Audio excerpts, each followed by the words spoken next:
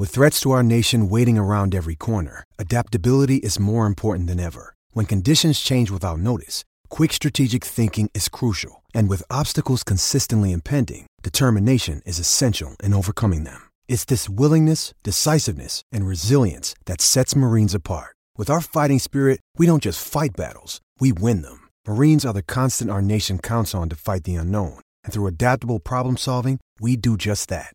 Learn more at marines.com. Maybe I'm crazy, but vegan cheese is it's not real cheese. It's not acceptable. Maybe I'm crazy, maybe I'm not. Welcome to the Maybe I'm Crazy podcast. I'm Joy Taylor. Thanks for joining us. Hope that you are staying safe, that you're healthy, and getting through quarantine well. Thank you for checking us out and keeping things a little normal for us. We appreciate it. This week we talked to Jordan Palmer. Very excited to talk to him. He is training Joe Burrow and Justin Herbert and a lot of other prospects that are going to be entering into the draft, and I have lots of questions. He's like the quarterback guru, works alongside TJ Hushmanzada, who's down there training a bunch of receivers, so he knows a lot about those quarterbacks as well. I'm excited to talk to him. Of course, we'll have T with the Culture Report, Heller, Win It or Quit It, and Donnie's going to be helping me out with High Key, Low Key, but let's get started with Jordan Palmer. All right, very excited to have Jordan Palmer on the Maybe I'm Crazy podcast. Thanks so much for joining us. You're a Fox family member and on the herd with us a bunch, but I'm glad you're doing well. How is everything in quarantine? It's different. I should be on the field a lot more than I am right now, but instead I'm in a studio shooting content. Either way, figuring out a way to coach guys. And I definitely will say I got two little boys at home, so in some ways this has been great to kick it and go on adventures and all that stuff and have time to decompress. So how is the training? Have you been able to do any on-field training at all? Limited. So I'm supposed to have a lot of NFL vets out here right now. Obviously, a lot of guys canceled trips last second. And I'm supposed to be having camps, my QB Summit camps, which is from 6th grade to seniors in high school, with college counselors and most of them NFL counselors as well. So those are obviously canceled. I'm not having big group gatherings. But a couple of my vets that are in town, we're finding ways to work out with very small groups, whether it be on the beach or a kid's soccer field. It's funny. I live in Orange County, Southern California. I've got some buddies in the skateboarding industry, and a lot of my workouts with NFL starting quarterbacks right now feel a lot like the stories about how skateboarders film videos, where like they're skating until the security guard kicks them off. Like, I feel like I'm having like NFL workouts right now until the security dude comes and says, beat it. So, it's something to laugh about. And, with so much uncertainty about when these guys are going to actually get back to work, I don't think there's a ton of pressure for these dudes to be throwing 4 or 5 days a week. I think they've got time, spending a lot of time with arm care, working on, more mobility stuff in their bodies as opposed to just throwing timing routes to guys down the field. So there's stuff to do. There's work to be done. It's just being creative and improvising a little bit. So for anyone who doesn't know exactly what you do, because you kind of become like the quarterback Yoda a little bit. So what exactly do you do with guys, and how did you get into this? It's your company's quarterback or QB Summit. Yeah. It started with me as I grew up around really kind of like the godfather of training quarterbacks. And his name is Bob Johnson. His son Rob played like 11 years in the league. People know Rob Johnson, played in Buffalo and Jacksonville. But Bob was my high school coach. My brother Carson is 5 years older than me, and Carson started training with Bob when he was in 7th grade. So I was a little guy. Bob created the Elite 11, which, for those who don't know, is a program for the top seniors in high school, and call it conservatively 80% of the quarterbacks in the NFL went through it on any given year. And they started that, and it's been around 23 years. I've been to every single one. I was like a little 6th grader shagging balls and filling up water cups. So I was around that my whole life. When I was playing in the league, I played 7 years. I would run the regionals for that around the country. And then when I was in high school, Bob trained guys for the draft. So I'd get out of school at lunch, I'd go down to the field, and I'd be running routes and catching balls for Joey Harrington and Kurt Kittner. And so I've been around draft training. I'd sit in the meetings. I'd skip my 6th period photo class, and I'd sit in draft training. And then when I was playing in the league during draft training, I wasn't throwing balls in January. but I'd kind of go run routes because it was a good way to stay in shape. And also look at wideouts and tight ends and be like, ooh, I like this guy, I like that guy. So I've just always been around draft training, and I've always been around development of quarterbacks. Now, I played a long time too, but I'm not doing what I'm doing now because I played. I'm doing it because I've been around the development side. So I've coached, the 10,000 hour rule. I've had that a long time ago. And I think the biggest thing for me is I realized at an early age that I can explain this better than I could do it. And I wish I could do it better. My brother's bank account is like completely different than mine. He could do it really well. And my thing is explaining it. So I just love pouring into guys. I work with kids from 6th grade through their senior year in high school. I've trained a lot of the top quarterbacks for the last few years for the draft. And I'm on pace here, probably through next year. A third of the starters in the NFL will be guys that have gone through my program. Yeah, Elite 11 has really changed. It's changed the league. I think it's kind of innovated how everyone kind of evaluates quarterbacks and a lot of the positions going into college and into the league now. Also, like the relationships that you must make with these guys and just around the game of football are probably incredible. Yeah, I mean, I was looking the other day, somebody wants to buy a house. I'm going through it, talking through, because I have remodeled 2 houses now. This is about what it costs to demo. That's like a client of mine. We're like looking at houses together. You know what I mean?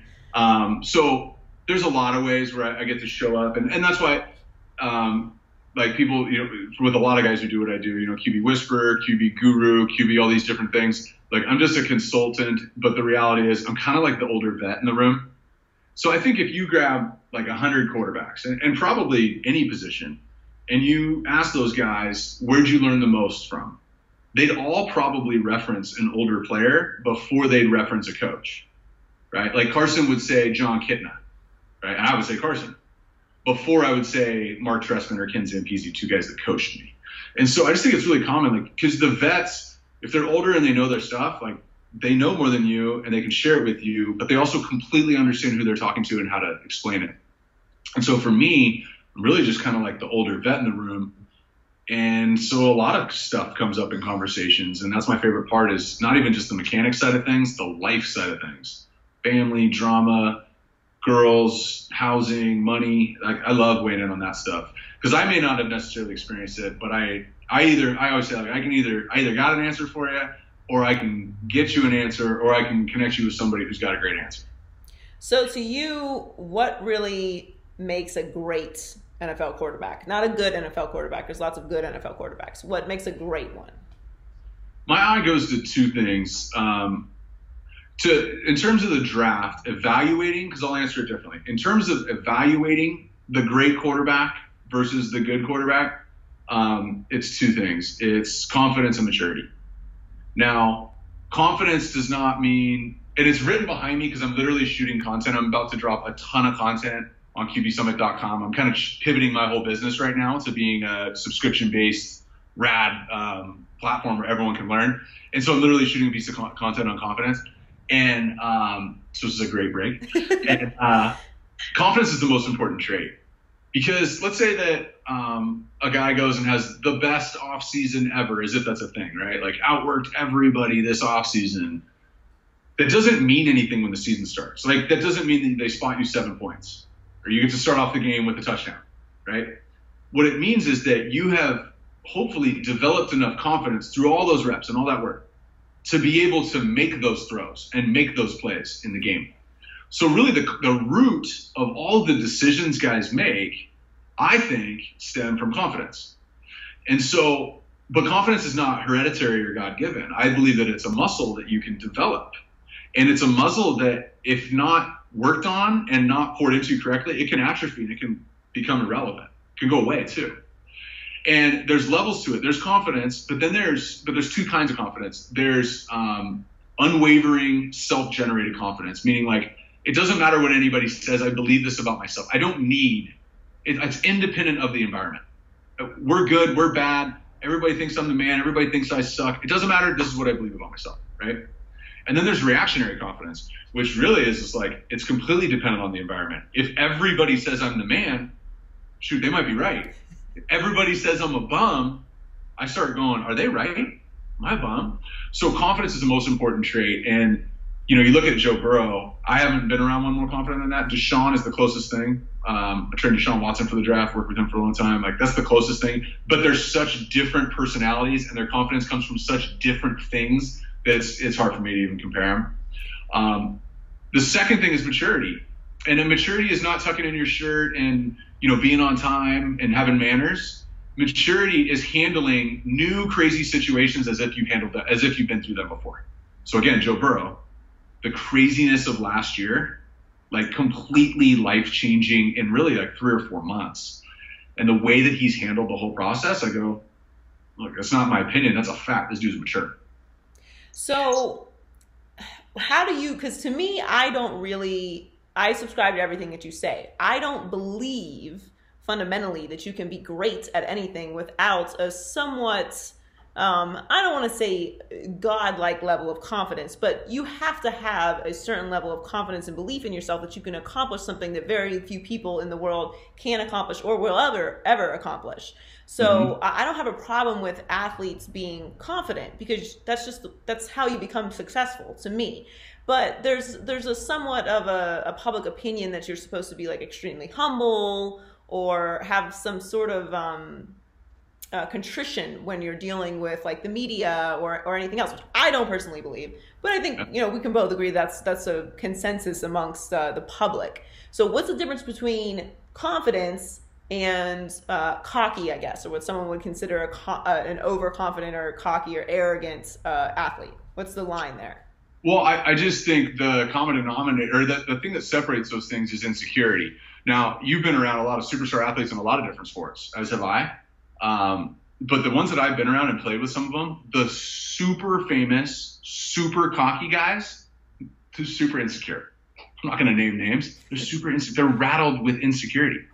It comes from, I have to project this because I'm not 100% sure about it myself. I'm not a psychologist here by any means. But that's the common denominator that I've seen. I do a lot of stuff in the surf industry. I do a lot of stuff in the skate, different industries, outside of quarterbacking and another life that I have in marketing. And, it's just true across the board. And you get into Hollywood and it's even more glaring. But I think it's rooted in insecurity. And so like the antithesis of the confidence that I'm talking about is insecurity. If you're really confident, if you have unwavering self-generated confidence, like you are completely secure in not only what you're doing, but who you are and who you're going to be if things good or bad happen. And, you see, like, when you say like this quarterback is really confident, but he's cocky, usually it's, but he's cocky and not that good. Like, it's just that's just what ends up happening. And the cockiness, I think, comes from the insecurity drives people to go, oh, I have to project these things to tell everybody I believe this about myself. As opposed to, like, my brother is a perfect example. And I'm like drinking the Kool-Aid. I'm super biased. He's like my favorite athlete ever, right? You probably feel the same way about your brother. But my brother is one of those examples of giant superstar who's super, super, super confident. Now, nobody would know at the level that I do how confident he was as a player. But everyone would say the same thing, that he's super humble. So how can you be those two things? And it is that he believed these things about himself. He doesn't have to tell everybody that he believed them. He was completely secure enough in himself to go, you know what? I threw the pick, my bad. I'll own it, even though it's not his fault. Oh, reason we lost is me. Like, those guys can do that. Like, I think Joe Burrow can do that. Sam Darnold can do that. Josh Allen can do that. Patrick Mahomes can do that. A lot of these guys that I've been around a lot, like, they're secure in themselves enough to be able to say, I'll do that. Jared Goff goes, blame this year on me. Sure, do that. Because he's going to reload. He thinks he's going to win the Super Bowl next year. But he's secure enough to go, you know what, just blame me. It's fine. Because he doesn't really believe that. So I'm a huge Joe Burrow fan. I absolutely fell in love with Joe Burrow this year. I think he is by far and away the best prospect in this draft. And the gap is not close for multiple reasons. And that's no diss to anybody else who's in the draft. I just think he's just better. But to me, I measure things like how you perform in the biggest moments. Who are you getting these wins against? Again, how you handle yourself when you get those wins, and just your overall playmaking ability. Like I'm a quarterback, I don't know, elitist, I guess you could say, or something. Like, I think you just have to have the guy. Like, if you don't have the guy, it's cute and you can have a great team and a great organization and like a great standing in your community, but you're not going to win the game or have a dynasty if you don't have the guy. It's just all you can do good, not great. 100% agree with you. So to me, Burrow is so obviously that guy. But what is it that what is the resistance with Burrow? I guess give me an example of the resistance. Okay, so I'll do that then. I'll be the negative Burrow person. So like the idea that he's only done this for a year, why is that not a problem? So I look for patterns. In high school, he went to school in Athens, Ohio. It's a small school. That team had never won ever, and then they lost like in the championship or something like that, or the game before, like whatever. All of a sudden they won, and he's player of the year and all that stuff. You go, all right, but that's high school. Who cares? I think there's more to the Ohio State story. I think a lot of people really wanted Dwayne Haskins to start. That's not coming from him. That's coming from me looking at the entire situation. I believed that when it happened before I ever met Joe Burrow. And that's fine. He was the 15th pick in the draft last year. But it didn't not work for him at Ohio State. Like he didn't like play in a game and fail and they benched him, right? He just straight up didn't get an opportunity. So then when he did get an opportunity to go to LSU, he flipped a team and did something that had never been done before at that university, right? And really something that had never been done before, period. Okay, so he did it in high school, he did it in college. Does that mean he's automatically going to do it in the NFL? Of course not. But this is starting to look like a pattern. And so then you go, okay, well, how does that happen? And I think there's a couple of ways that you can flip around an organization. And trust me when I tell you, I've had this conversation with all kinds of guys, like the guy that just won the Super Bowl, like the dude who lost in the Super Bowl last year, like one of these guys are going to be in the Super Bowl in the next couple of years. What's happening in Buffalo? There's a couple of ways, there's a process to turning around an organization. Now, obviously, you've got to have the right decision makers. You can't, there's elements outside of your control at play. But one, you've got to buy in. You have to be able to be the guy who says, hey, I'm involved in this. Two, you have to be able to be accountable to all of the things that you bought into, right? You can't, like, if you're going to talk about it, be about it. Right. Same thing, right? You've got to be held accountable to those things. And then three, you've got to inspire other people to buy into what you've bought into.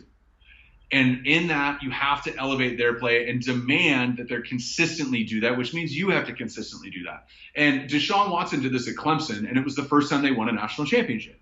They always had first-round picks, right? They had a ton of first-round picks. Clemson's been putting dudes out, C.J. Spiller, right, dudes for years. But Deshaun flipped it for them, right? Barely lost his sophomore year, won it his junior year, and then they won it again after he left, right? And so that type of foundational change comes from, I think, those three elements. I've heard Dabo talk about it. And so you look at what happened in Buffalo, you look at what happened in Kansas City, and sure, talent is awesome. But if you have the ownership and all that stuff in place, if you can do those three things, now it's just about getting the right pieces around you. And I look at Joe and I go, he's shown a pattern of doing this. And from a confidence and maturity standpoint, I already talked about that. Like he's like, I've never really seen anybody like this before. And so I just say he's in position A to be able to do that. I don't care if he goes to the Bengals or the Dolphins or whatever team he goes to, he's going to be in a position to do it. But he has all these great players around him. How good can he really be? Because LSU has all these, like the best offensive line and all these great receivers and Edwards-Helaire. So like, is he really that good or is it everyone around him? In 2018, LSU led college football in dropped passes. Think about that. In 2019, they did a bunch of stuff that had never been done before, but it was all positive stuff on the other column, right? And so there was a lot of pretty well documented, but the way that Joe worked with his guys, Jamar Chase, Justin Jefferson, these guys are 2- and 3-star guys out of high school. This is not Jerry Jeudy, Ruggs, the other dude, who were 5-star receivers. I'm at the Nike opening every year. The top 150 high school players in the country, and you can walk around there every single year and go, first round, like you can call it out, right?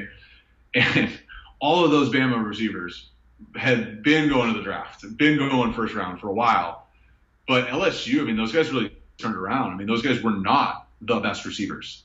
They're coming into the draft as some of the best receivers, but that was not the case before they got there. So again, elevating the players around them. Clyde Edwards-Helaire was not a player that anyone was talking about last year. He was not even the starter the year before. He was too short or too whatever. And watch him go become Darren Sproles in the league. But it's elevating the players around you. And then from the offensive line's perspective, I don't think they have any linemen that are ranked really high in the draft. They were ranked really high as an offensive line, but the whole season, Ray ran basically from week 4 on, they were in 5-man protection, meaning they've only got 5 guys blocking, the 5 linemen. So they're getting 5 guys out in a route every time. You got 5 linemen, you got Joe, you got 5 other dudes. So that means every single time they're getting 5 guys out in the route, which puts pressure on the defense. But with only 5 guys to block, there's a lot of different looks that the defense can bring that could be problematic for LSU unless your quarterback can see it like an NFL guy, dial it up, slide this, borrow that guy, kick that guy over, get it out quick. So they just had all the answers. And I look at that and I go, that is completely transferable to the NFL. That's what makes Drew Brees and Tom Brady great. It's not that they run around, hurdle dudes, and whip it 60 yards across the field. No. They decipher information quickly and they get the ball out on time with accuracy. But he's not that big and he doesn't have the strongest arm. I think he's big enough. I think he's more athletic than everybody thinks. And I think that he's got an above average arm in terms of the top guys in the NFL. The arm strength thing is just it's just the most over scrutinized element. I think if we list the top 10 quarterbacks all time, and then we could somehow put a list together of arm strength all time, it would average out. They'd just be right in the middle of the pack. Now, it's easy to say right now because Mahomes is the best in the league and Aaron has been the best in the league, and those guys have absolute howitzers. But Tom Brady doesn't, Drew Brees doesn't, Phillip Rivers doesn't, Eli and Peyton certainly didn't. There's just all these all-time greats. Romo was like a slightly above average. There's just a bunch of dudes who, they're above average, they look good, but it's about throwing the ball with anticipation, timing, and accuracy. And if you can do those things, but you can't throw one as hard as the guys with the big arms, then it doesn't really matter. Mahomes is just super sexy because he does all of it. But I don't know that that's the new norm. By the way, I don't believe any of those things. I'm just quoting people that are critical of Burrow. Okay, but the one thing that does concern me about being wrong about Joe is that he will probably end up going to Cincinnati. And I don't take that organization very seriously as contenders, which I don't think they've given us a lot of evidence that they are an organization that's run very well. I mean, Marvin Lewis had a great run there. I don't think he gets enough credit for what he was able to do with that organization.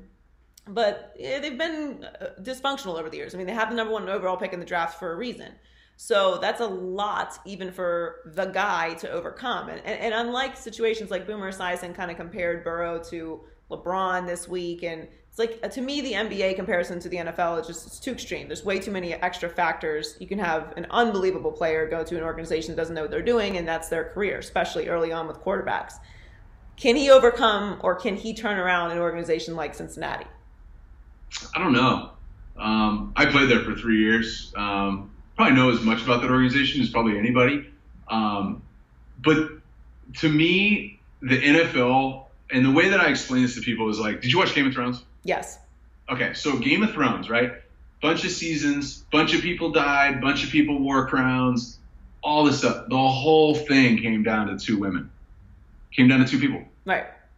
It was Cersei and it was Daenerys. Like, when it was all said and done, there's a bunch of amazing characters on there, but what really mattered was those 2 characters, right?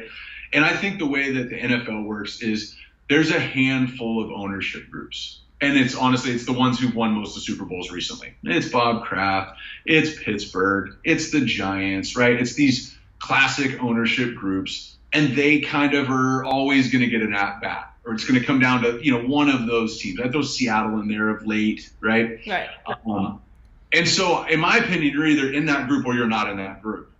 And there's certainly people knocking on the door, right, that are almost there ready for their first one. I would say Kansas City, right? They just won it for the first time in 50 years. So 12 months ago, I would have said they're knocking on the door. They're about to get one in the next few. They got one, so now they're in that group. So the Bengals have not won one. So they've been to one a long time ago. So they're not in that group. So the way I look at it is, how do you get in that group? And you made the comment earlier. This whole thing comes down to, do you have a dude or not?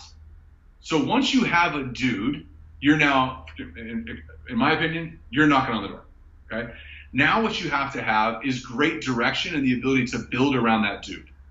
So it's not just O-line and receivers, it's all of it. How does the quarterback room, who are you putting in the room with him? Who is giving him the majority of his information? Is it coming from the coordinator? Is it coming from the quarterback coach? In Cincinnati, I don't know, Zach Taylor is a quarterback guy. Maybe it's the head coach, right? Who is blocking for him? Who's the O-line coach? What's he doing around that guy? From a defensive standpoint, one of the best things you can do for a quarterback's psyche is create turnovers and get sacks on third down. So pass rush. That's got to be a huge emphasis on the draft. In the draft and free agency is pass rush.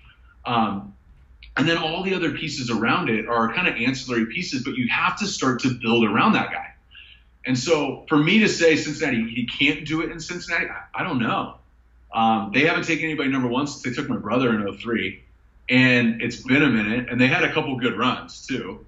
For me to compare, I played for Marvin Lewis. It's a completely different franchise now. I mean, Marvin was so involved in everything. I don't know how they do it with Zach. It might be worse. It might be better. I don't know.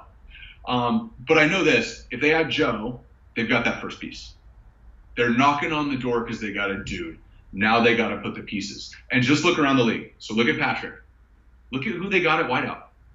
Look at what they've spent at O-line and tight end. And then what do they address in the draft? They get Tyrann Mathieu as a safety in the back end who's a difference maker, and then pass rush, right? Look at Baltimore. Those are the perfect tight ends and receivers to play with Lamar.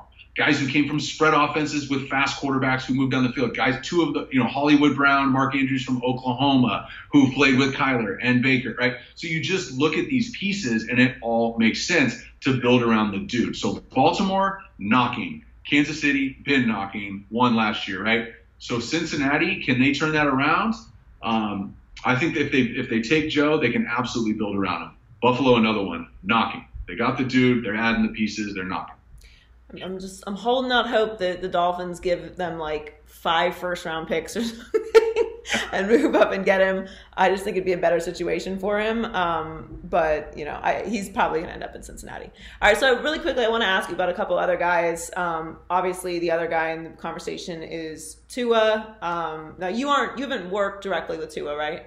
I have, yeah. I didn't train him for the draft, but I've known him since freshman year in high school is when I met him. Oh, wow, okay. As a freshman. So I like Tua, but I don't love him for a couple of different reasons. One, I mean, maybe it's it's the wrong mentality and I need to get rid of it, but he did play at Alabama, which is like held against Joe that he played with these great players, but it's not held against Tua that he played with probably better players or more highly ranked players, at least when they went into Alabama. But the most important thing that gives me pause is the injuries. I don't love the injuries. I think availability is a skill, and it doesn't matter how talented you are. If you're not out there, you're not contributing, and at that position, it's just a huge liability. Now that said, if he's available and you need a quarterback, you have to take Tua. I can't envision you passing on Tua, even for someone like Justin Herbert, who may not have the health situation, but I have other questions about. Am I wrong for having those reservations? No, I think it makes sense. So I 100% agree. Availability is the most important ability, more so than running ability or ability to read a defense or ability to lead a locker room. Availability is the most important, for sure. And I agree. I think it's a skill. Look, these guys get older. Quarterback becomes 12-month deal. My brother, for example, I think he averaged like over 1 surgery a year. Something. Season ends, like you're operating on something, you're rehabbing something. You don't wait. You don't give yourself a month off and then do that. You do it immediately. You get right into it. And it's just 12 months over and over and over again.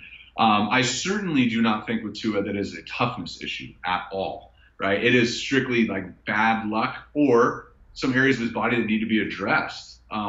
Toughness-wise, Tua is as tough as they come. But yeah, I think it's a real concern. It's a concern with all these guys. Albert Breer had an interesting stat that I saw, and he named 7 first-round pick quarterbacks who had a major injury in college and had the exact same major injury in the NFL. It's an interesting stat. It was Sam Bradford, it was RG3, Deshaun Watson, Carson Wentz. I'm drawing a blank on a couple of the other ones. that to me is interesting. It doesn't mean Tua is going to get hurt. The bigger question for me is, what's the plan for Tua? Okay. Tua, from a talent perspective, can totally play week one. Like, run around, throw the ball. Yeah, he's amazing. But quarterbacks, and I've said this a lot, quarterbacks get really good at the things that they have to do to survive. So if you can run around and make plays, and you got to do that to survive, you're going to do that. Peyton Manning was so good pre-snap at the end of his career and was so incapable of moving that he did so much pre-snap to get it in the perfect play, because that's what he had to do to survive, right? And so if Tua has no offseason, if he has to play early, okay, with no offseason, assuming they guys just show up for training camp and then go play, and which means he's not going to necessarily know the offense to that extent that he would have if he had an offseason. And he's not going to understand the coverages and the protections that he would have if he had an off season. It's not about how smart you are. It's just like a lot less hours of practice. Right. That's the case, and he goes in there, and he gets drafted high, which means he's on probably a lesser team. And if he has to play early, he's going to run around. He's not necessarily going to see it as quickly. Deshaun did this his rookie year too. He's going to run around more. He's going to try and make more plays because he's capable. He's really, really good at that stuff. And if that happens, you open yourself up to injuries more often. And so I just look at it and I go, well, shoot, what's the plan for Tua? Because here's the other side. If a team like New England, if a team like New Orleans, if one of these teams who has a really established veteran starter, I think the Chargers, look, I love Tyrod Taylor. I think the dude in a good situation can play, right? I don't know that I use that high of a pick when I got Tyrod on the road. I want to put him on the field and see if he can play first. But even a place like that, if you can for sure put Tua on the bench for a year and give him that whole year of sitting and watching and learning. And I think all these guys would be great sitting every year. But with Tua, if that's the plan, then I go, all right, that's a full 2 years of rehab to really strengthen that thing, really slow the game down, and let the athleticism just be something that he uses on an as-needed basis as opposed to on a only way to get a first down basis. Then I think you can take Tua really high and that he can be your guy. Yeah, I totally agree. I think I almost said San Diego. I think the Chargers are the best situation for him. I like Tyrod a lot too. I think Tyrod could be your starter for 2 or 3 years, actually.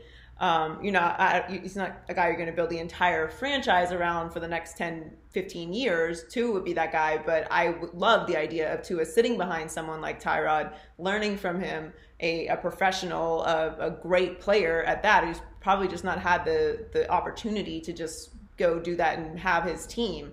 I think that's the perfect situation for him. I think if he goes to Miami, he's going to be under a little more pressure because, Miami's been starving for that guy where the Chargers haven't. They've had Phillip Rivers for the last 17 years. Miami hasn't.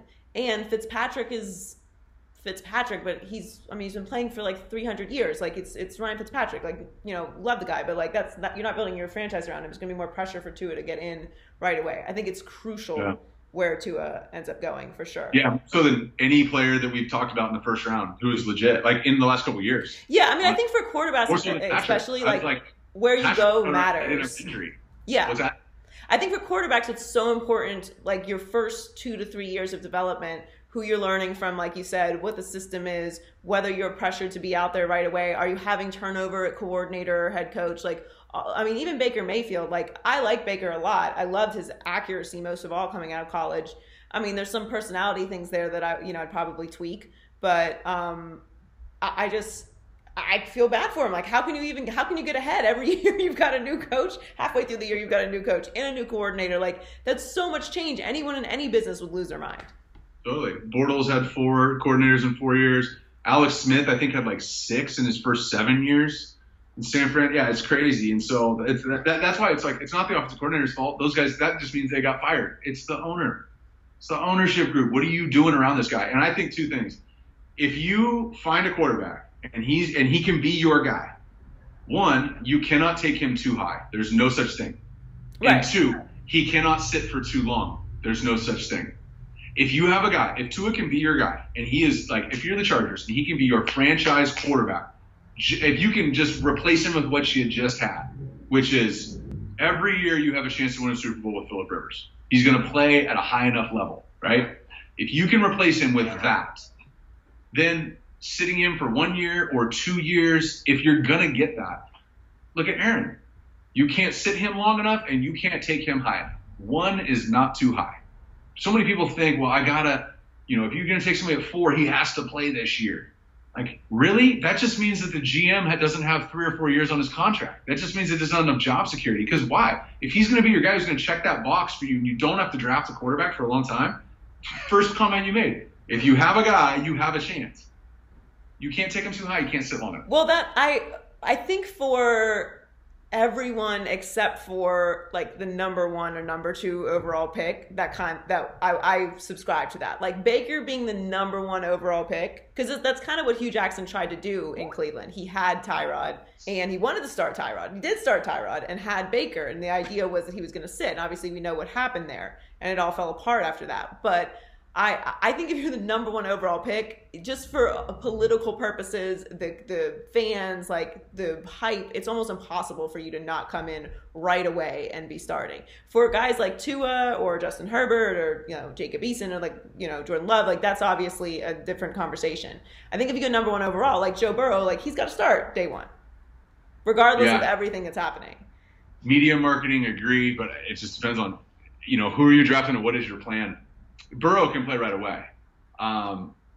There's no case of injuries. Different. His style is different. He's the number 1 overall pick also. Yeah, he is. But if he went 3rd overall, I'd say he can play 2. If Tua didn't get hurt, and let's say Tua was going to go number 1, and I'd still say it's the same plan. He ran 3 different systems at Alabama. Here's the big difference too. And when you mentioned it, you kind of blew past it when you said that for some reason it's a knock that he played at Alabama. Yeah. Here's because I agree, and here's what I would say is the reason for that. When you're in the NFL, I played on teams that went to the playoffs, and I've been on like 2 and 14 teams, And one of the things is every single Sunday, even when I played in Jacksonville and we were terrible, I played on a really bad Tennessee Titans team one year. Like every week we thought we were going to win. Like we got a bunch of dogs in the room. Like we're not sitting here going, oh, we got the Patriots, we're going to get killed. No. In the NFL, every week, hey, this is what we're going to do. We got a chance we're going to beat these guys, right? That's not the case in college football. I played at UTEP. When we played Texas Tech, when we played Arizona State, these bigger schools, I had a bunch of guys on my team who would have gone there had they got an offer from there. So before the game started, like, we're playing a better team. We're going to win. Like, when Norfolk State plays Clemson, it doesn't matter about the weather, about who's playing, about what the game plan is. Norfolk State is not going to beat Clemson. Right. It's just not going to happen. Nobody on Norfolk State thinks they're going to win, and nobody on Clemson thinks they're going to lose. So when you're Bama, there's only one, maybe 0, 1, or 2 times a year when every single person on your sideline isn't absolutely convinced that you are going to thunder punch this other team. Fair? Fair. So I look at the games that Tua started. I would say there's probably only one game in his career where it was 50-50 at best in terms of either way. This game could go either way, man. These dudes are probably just as good as us. And they got the brakes beaten off of them by Clemson in that national championship game. The difference is, how do you play when you're going into a game and you go, these other guys are way better than us? I don't know. If you haven't done that since – so he was on an amazing team in high school. And when you play at Bama, everybody on your team – think about it. It's not like I think I can, the little engine that could. It is a fundamental belief that, like, it doesn't even matter if we start off down. We're gonna crush these dudes.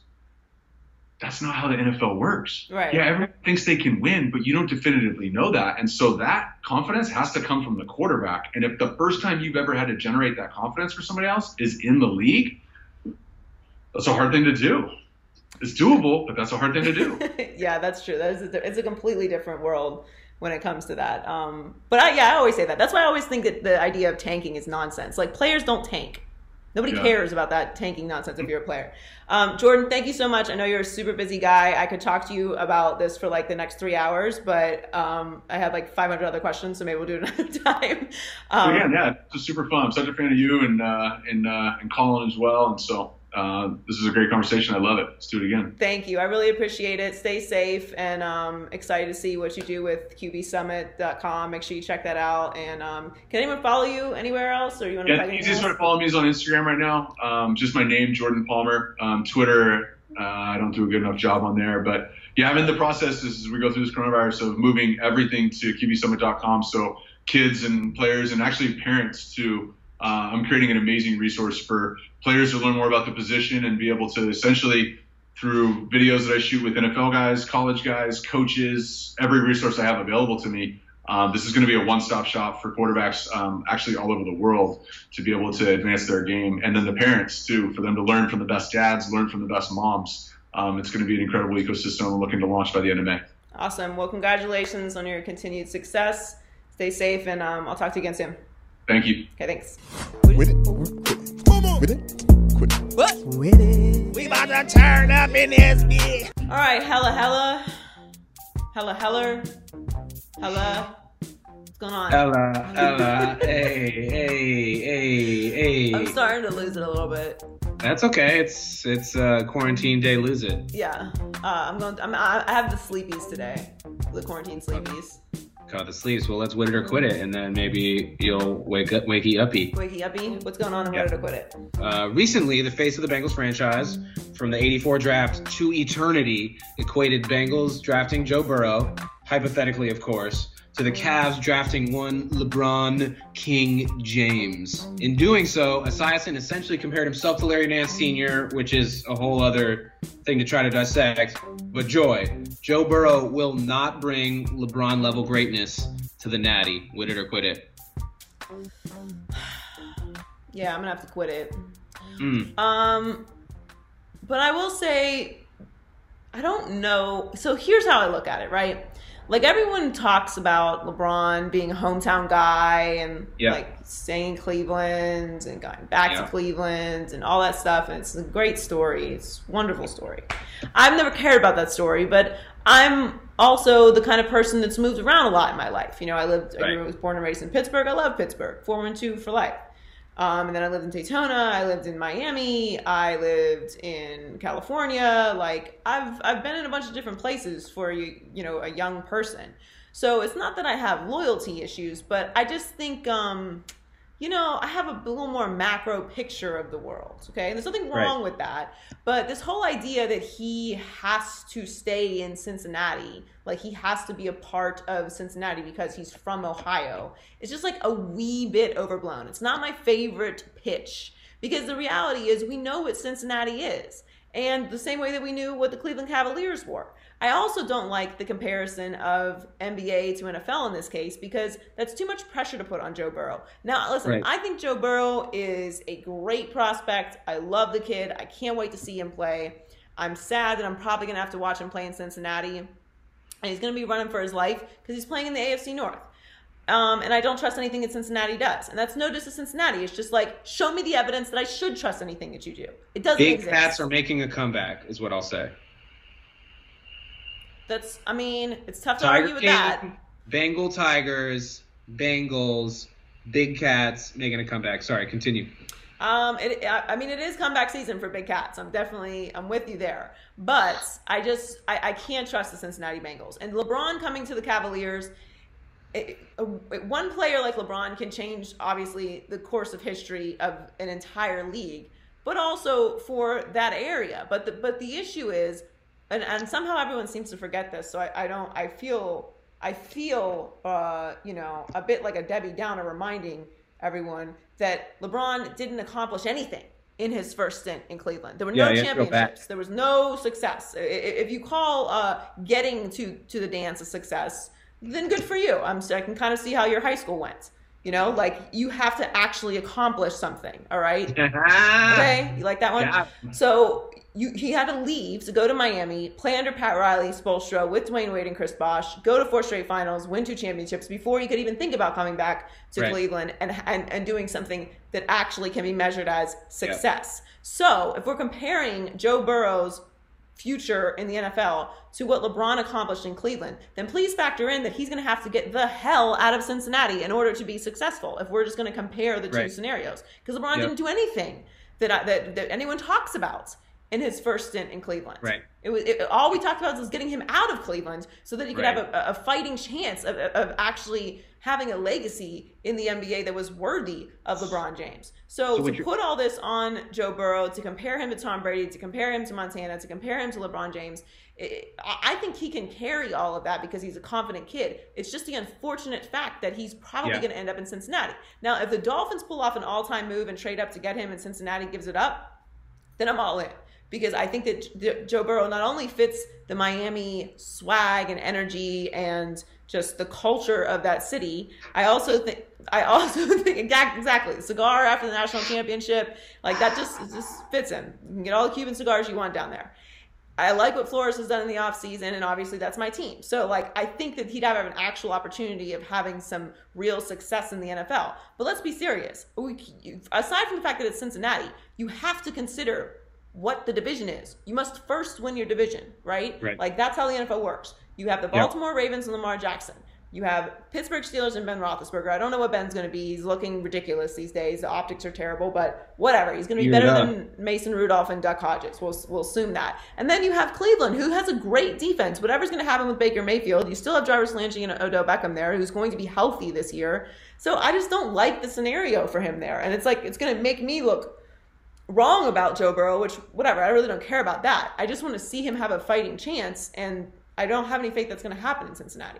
So what you're saying is, Joy, you don't think that the hometown element leads to winning necessarily? It doesn't guarantee, just because you play in your hometown doesn't mean they're going to give you the tools to do it? I mean, it's a nice story, but that's it. And then what? Because everyone talks about the LeBron story, and they just conveniently leave out that he had to leave and go to a championship level organization to even begin considering going back to Cleveland to even try to accomplish what happened. Right. And even for that to happen, Draymond Green had to get suspended for a few games to pull that off. So yeah, he did. Like everything still had to fall in place. So this idea that like Joe Burrow's going to go there and have this success that LeBron had, like, LeBron left. He left. Right. He left. Remember? Do you remember? Left. So like, if Joe Burrow has to leave to win a championship, I can assure you he ain't coming back. No. So then this is just not a good. It's not a good comparison. I would like to make one other point. Through slightly creepy Google, I was able to determine that St. Vincent St. Mary's High School, where LeBron went, is like 38 minutes away right now from Quicken Loans / Rocket Mortgage Fieldhouse. Joe Burrow's high school, Athens High School, 2 hours and 41 minutes from Paul Brown Stadium. Is that staying where you grew up or nah? No, it's Come not. on, guys. It's actually not. It's a huge stretch, and it's a huge pitch. And I being the realist that I am, which may somehow be disguised or confused for being a cynic, do not consider that to be a hometown. No. Right. It's, I mean, home state, I guess, but yeah. Home state, cool. Pennsylvania's a pretty big state. Cool, whatever. Ohio's a pretty big state. California's an even bigger state. Yep, California's the best state. And speaking of California, Joy, I've lived a very privileged life. Part of that privilege. Prince of privilege, some might say.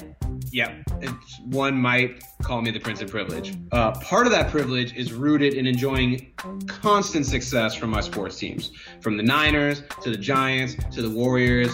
The Bay Area is sports rich. We're rich. So when the Warriors owner says the following about Kevin Durant leaving, I tend to agree with him. Yes, he left. That's negative. But the positive is we got a chance to move forward quicker and to move into the next phase of what we're doing. Joy, I loved Kevin Durant as a Warrior, as you can see by this hat of him jaying LeBron in the face. But the Warriors are better off without KD moving forward. Win it or quit it. It's an absolute. Basketball. Oh, you're switching to the basketball? Yeah. That's an absolute quit for me. What? I like this PR swing from Joe Lacob. Joey Lightyears. To try and retell the story that this is actually a good thing that Kevin Durant left Golden State, and perspective is very important. It is, and many people have many perspectives on things, and some of them are just not reality, and that's okay. That's their reality, and you can live and function in your own reality. You have that right. And then the rest of us can live in the collective reality, which someone may consider to be reality. So that's a good point. Yeah. So basically, this is not real. It sounds good, but it's not. And his other pitch for everyone to believe that this is real is like, oh, well, he would have gotten hurt. He was hurt. You know what I mean? So we would have had a really high payroll. We wouldn't have been able to make moves. Nope. It would have like handicapped us moving forward. Like, yeah, So but then moving forward, you would have had KD. Remember when you had KD and Steph Curry and Klay Thompson? Remember what happens? Yeah, right there. It's right there. You look at it. You live it every day. You enjoy the fruits of that situation. There's 100%. No two ways about this. Whatever happened in Golden State, whether it was Golden State's fault or Draymond Green's fault or just KD not feeling it, maybe it's no one's fault. It just wasn't really actually the fit. The media. It's the media. Or the media's fault. Fake news, media, whatever. Who knows whose fault it was, right? And sometimes there isn't a fault. It just doesn't work. Regardless, the Warriors are better off with KD, Klay Thompson, and Steph Curry. That's just facts. So it sounds nice. And listen, I think the Warriors are going to be a problem for some people next year. I think that everyone's forgotten how good Steph is and how good a healthy Klay is, and you're going to have a draft pick, and you've made lots of good moves that I think are great.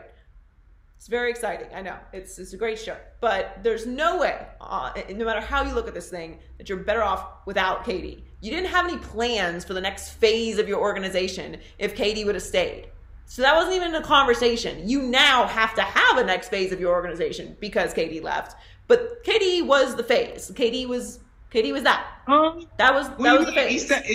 We adapted the phase to include him, which was excellent, and I loved it. But there was a phase. There was I can think of 4 phases, 3 of which were excellent before that led us to the point. And then KD was just solidified it as something. You know what? You made a good point. Solidified it as something in reality that everyone feared. Everyone feared it, and they were scared. No one fears the Warriors anymore. Listen, you can say now that it's better that without KD, we're still going to bring fear. It's going to be fine. No, you don't strike fear in the hearts of anyone who is concerned about whether you're contenders or not. They're going to be good, of course. You have a great organization. It's well run. Steph Curry and Klay Thompson are all-time great players. You're going to have a draft pick. Going to be a good team, but not contenders. And that's because you needed KD. You remember, what I was just talking about a few moments ago with Joe Burrow when you guys had the greatest regular season of all time and then blew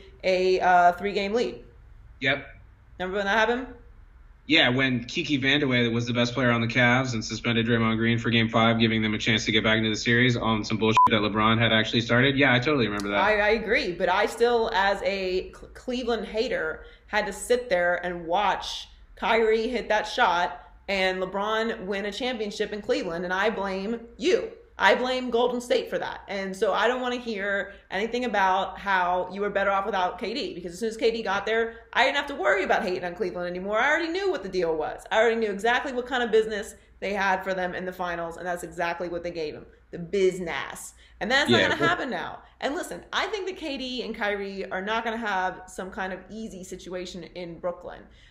There's a lot going on there, but I do think that KD's going to come back as good as he was. Like, this idea that KD's not going to be the same KD is silly nonsense. But the point is, you guys aren't better without KD. I'll put it to you this way: KD was better with us. That Kyrie situation. 2 things can be true. Terrible. 2 things can be true. Sounds awful. 2 things can be true.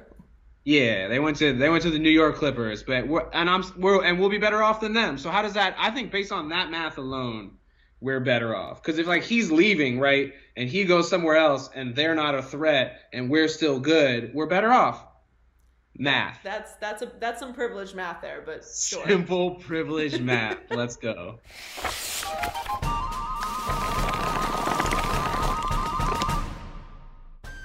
Today in sports history, in 1968, April 14th, 1968 was the first NBA game at Madison Square Garden. The Knicks beat the San Diego Clippers.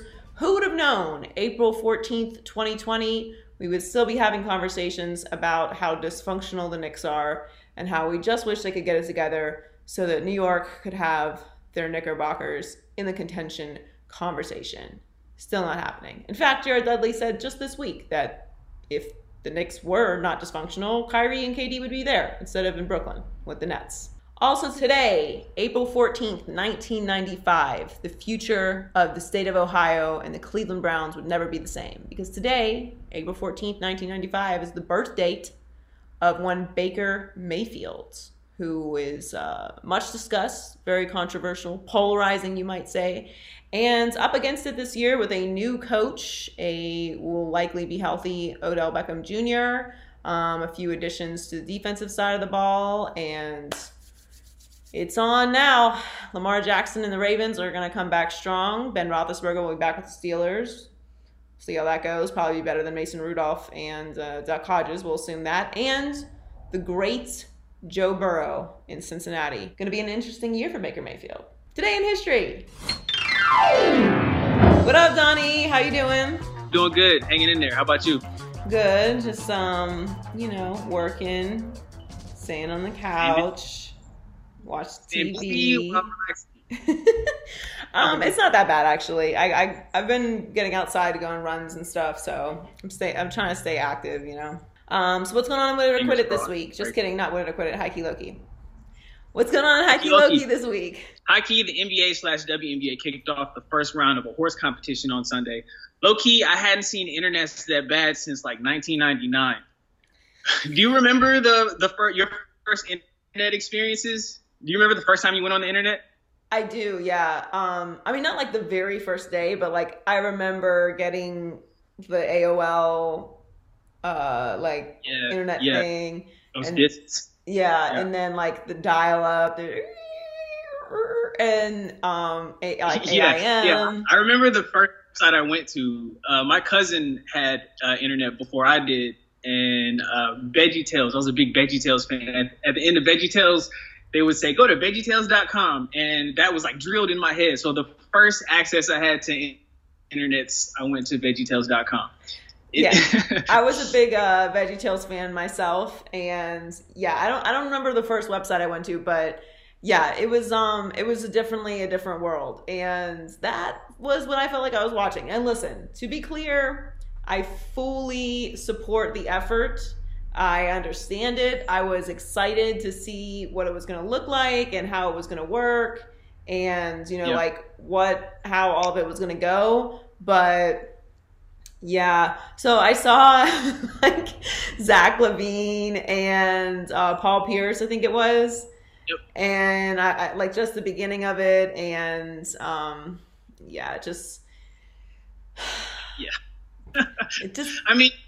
horse isn't fun to watch anyway. It's more fun to play than to watch. I think it's one of those games that you have to be participating. It's not fun to be watching horse. And, the NBA tried it before. It was in the All-Star game. Right.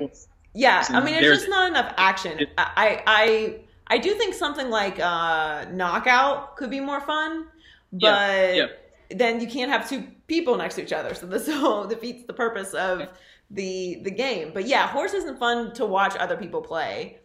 So just, it really felt like, you know what it felt like? It felt like vegan cheese. Right? Like a replacement it's just not necessary. It's really not going to work. Cheese is cheese for a reason. And there's a way it's supposed to taste, and vegan cheese is just not it. Like I've tried vegan cheese. I have friends that are vegan and vegetarian. I appreciate it. I get it. You know what I'm saying? But like, it's just, there's just certain things that are not cheese, and horse is not cheese. Horse is not really sports. It's just an activity, and it didn't work, but I fully appreciate the effort. No knock on it. I tried to get into it, and I just couldn't do it. Yeah, I'm hoping for a dunk competition. Maybe something like that would be a little bit better, of course. Or is that like outside of the realms of possibility? Too athletic, I don't know. I just feel like the delay, like the lack of reaction, it just didn't work. Like it was really something that just did not play on television. There was not enough going on for it to really be compelling. But again, like I appreciate the effort. It's no diss. It didn't work for me. We need real sports. Real sports, please. Yes. All right. High key. Sources say Anthony Lynn and the Chargers are legitimately bullish on Tyrod Taylor. Low key, what does bullish mean? Bullish, I think bullish means like, I don't know, like a bull is very serious and like they're like digging in, you know, with like their hoof. Yeah. And they've when got I hear bullish, I think of smoky rooms and Teddy Roosevelt for some reason. Like I think of heaty conversations and like cigars. Yeah. That's just me. Yeah, that's kind of a good analogy too. They're into it, which makes sense with Anthony Lynn's tie to Tyrod Taylor and what Tyrod Taylor's done. I think it's a good situation that the Chargers are in, even if they do end up trading up in the draft or getting Tua or Justin Herbert. It gives them the flexibility to not have Tua or Herbert start right away. And look, we have to take everything into consideration this year. So this is not a normal year. It's not a normal year for anyone. So even if this was normal circumstances, which they're not, but even if it was, it would be nice to have your organization be run for a year, maybe two, by a professional who has had success before. You saw what he did with the Bills. You saw what he was able to do with the Browns in a short amount of time, keeping that situation steady for Baker Mayfield. And now he's been with your organization, so he's there. He's not coming in anew.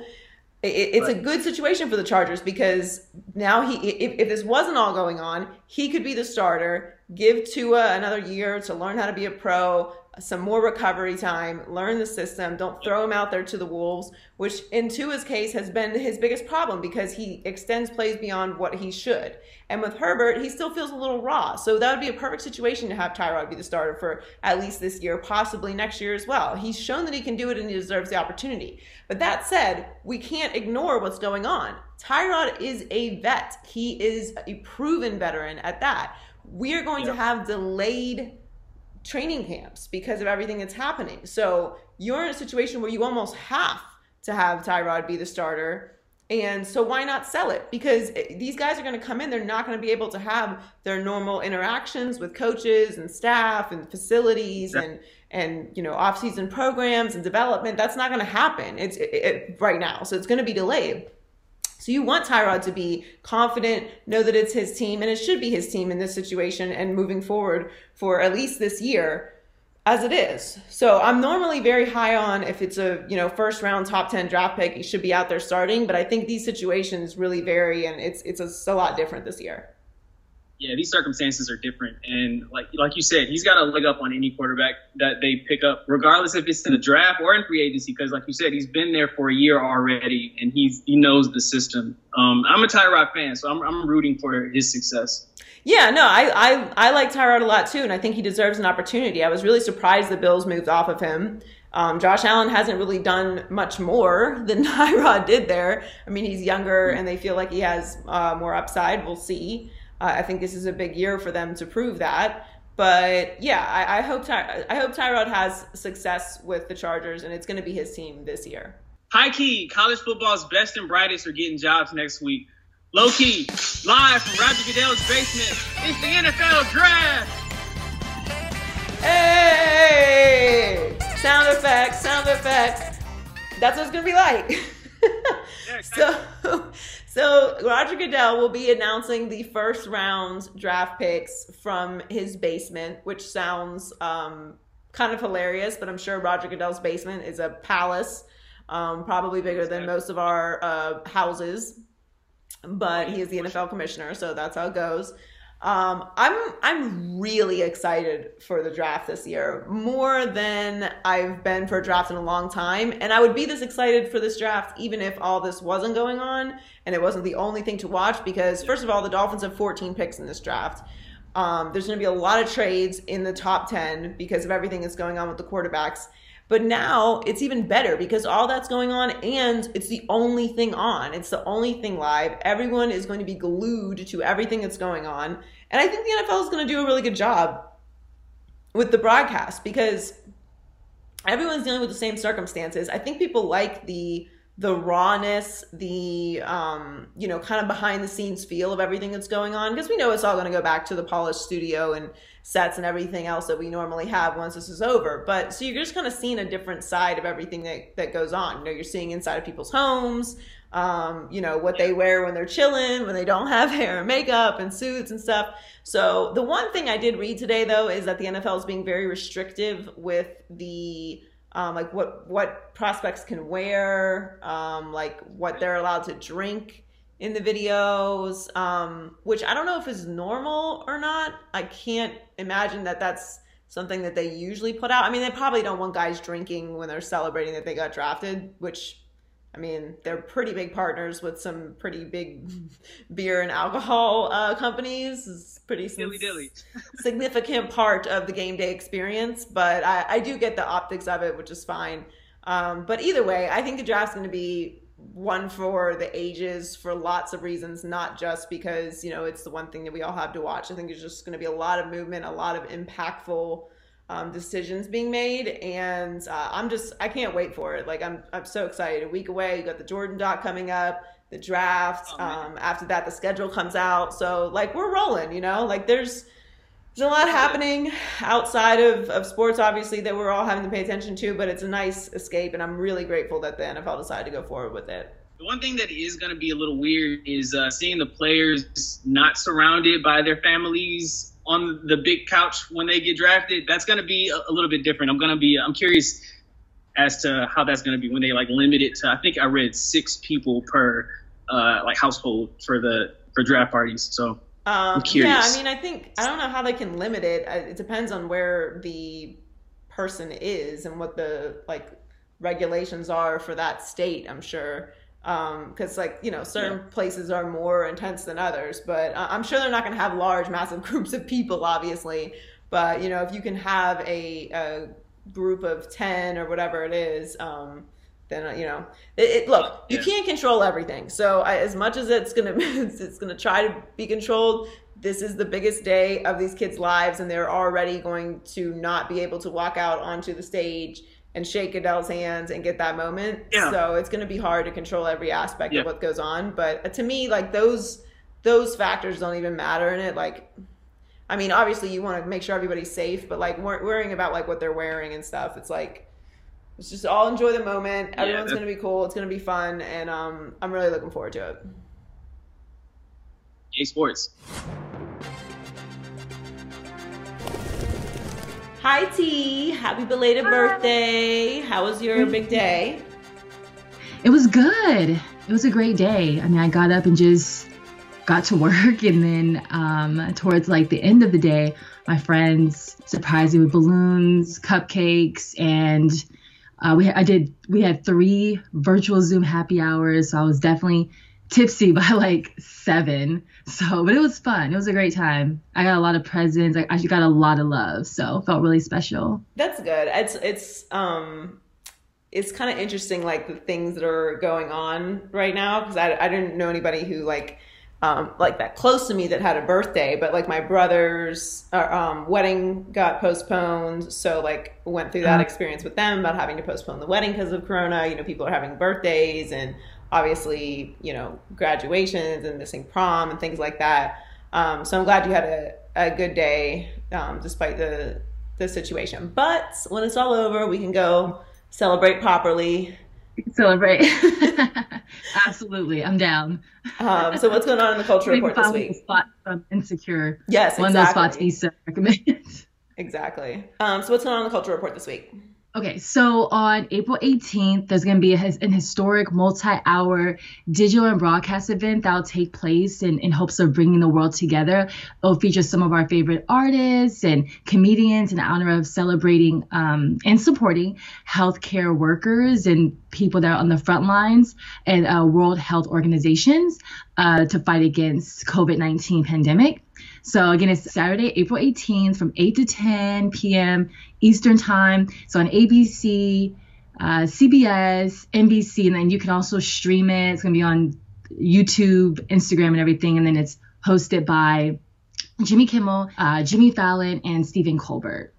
That's amazing. So who are some of the performers that are going to be doing it? So Lady Gaga's gonna be there. John Legend, Lizzo, Stevie Wonder. I also saw that Sabrina and Idris Elba's gonna be there. So it's gonna be a lot of people. Well, by be there, they're gonna be on. They won't all be together. Yeah. Be on, not be there, but yeah, be on. Well, Idris had COVID-19. He had corona. Yeah, and Sabrina had it too. Yeah. Yeah. Well, that's fun. Yeah. And he's a DJ. Yeah. So maybe he'll be doing a little set or something. Yeah. I didn't even know he was a DJ until I saw some movie on Netflix that showed him as a DJ, and I'm like, oh, I just thought he was an actor. Yeah, what is that? What's that movie called? It's like Peter or Noah or something. I don't know. I know which one you're talking about. No idea.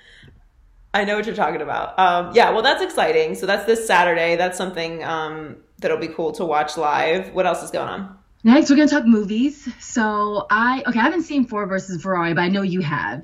And I definitely watched the trailer and it looked really good. What are your thoughts about that movie?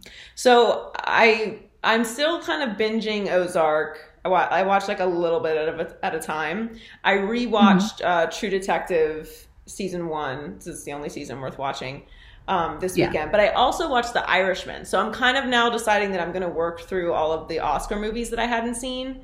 So I saw The Irishman. I saw Parasite. I saw Ford vs. Ferrari. Next up, I'm going to watch Once Upon a Time in Hollywood, which, by the way, why is it $20? Can I rent it? Excuse me, that's very expensive for a movie. We're in quarantine. Ridiculous. Like, bump it down. It's a little unreasonable, Quentin. Anyway, so I'm going to watch that one. But Ford vs. Ferrari was really good. I cried at the end. I didn't know what to expect because I'm like, it's a racing movie. Obviously great actors, Christian Bale, Matt Damon, and a lot of other great actors in that movie as well. Yeah. But I didn't know what to expect, but I really enjoyed it, actually. It was really interesting, and I really want to go to this race isn't in this movie, but ever since I saw you ever see Focus with Will Smith and Margot Robbie? I haven't seen it. What? Oh my God, what a good movie. You have to watch that. It's an easy watch. Okay, Focus. I'll check that out. Yes, along with Ford vs. Ferrari. It's like a sexy movie. It's fun. It's a good movie, but it's like, I don't know, but just watch it. But anyway, ever since I saw that movie, I'm like, I want to go to Monte Carlo and see the race. Like, I'm not a huge racing fan, but it looks like such a glamorous champagne-y event and all international. So I want to go, but this movie has a little touch of that kind of scene. So it's really good though, and it has a great ending. And it's a true story. You say you cried at the end? Yeah, I cried. Oh gosh. I mean, in all fairness, I had a few glasses of wine by the time we got to the end, so I was like, this is a little sadder than I expected, but it's a true story. So I recommend it. So I'm working through all the Oscar movies now. Got it. Well, you mentioned True Detective, and I've never seen it, but I did watch the trailer, and it looked really good. It gave me dark crime story, and I also heard that it's one of the best series out, or one of the best series ever made, rather. So you've never seen True Detective? I've never seen it. No, I'm gonna start it tonight. Yeah. So True Detective season 1. You only have to watch season 1. Season 2 is a colossal waste of time. And I tried to get through season 3 because I love Mahershala Ali, but it didn't pick up in time for me to get all the way through it. Although season 3 is better than season 2, from what I've seen. Got it. But season 1 is very dark. If you haven't seen it, it's definitely worth a watch, but you have to be mentally prepared to watch something very dark during this time. Because it's kind of one of those shows like Black Mirror or Handmaid's Tale, where you watch it and the material is so heavy, you're like, and it's sad too. So it's like you have to be in a good emotional space to watch it. But since I've already seen it, I already knew it was coming. So I got to reevaluate the characters more. And Matthew McConaughey's performance is just incredible. Woody Harrelson, unbelievable. It's such a great show. In my opinion, season 1, True Detective, is one of the best seasons and shows in television history. So I highly recommend it. I enjoyed watching it again because I loved it so much. But yeah, it's great. You should definitely watch it if you're in the headspace. I'm going to check it out. So does that mean that Matthew McConaughey and Woody Harrelson are not on season 2 and 3? No, so it's kind of like American Horror Story, where like it's American Horror Story, but every season there's a new cast. Got it. Okay. Which I think is how that show works. But yeah, so there's a totally new cast for season 2, totally new story, no continuance from season 1. Season 3, same way, totally new cast, no continuance from season 2. It's all like independent season, independent casts and stories. So got it. Well, I'm excited to start it. I will watch it tonight and I'll let you know what I think. So my only note is it's definitely something to really pay attention to. So it's not like one of those like casual watch through shows. You can kind of get the gist of what's going on. And it's a lot of setup until the 4th episode. And then the 4th episode goes like crazy. It's so good. I'm excited. Yeah. Oh goodness. I'm probably going to get through it. By the way, I'm probably going to get through it by tonight because remember I told you I binge. Yeah, I'm a you have a binger. binge problem. So, What did you watch 2-3 seasons of Queen of the South in a week? I did. Thank God I can't find season 4. Thank God for that because it'd be over. It's amazing.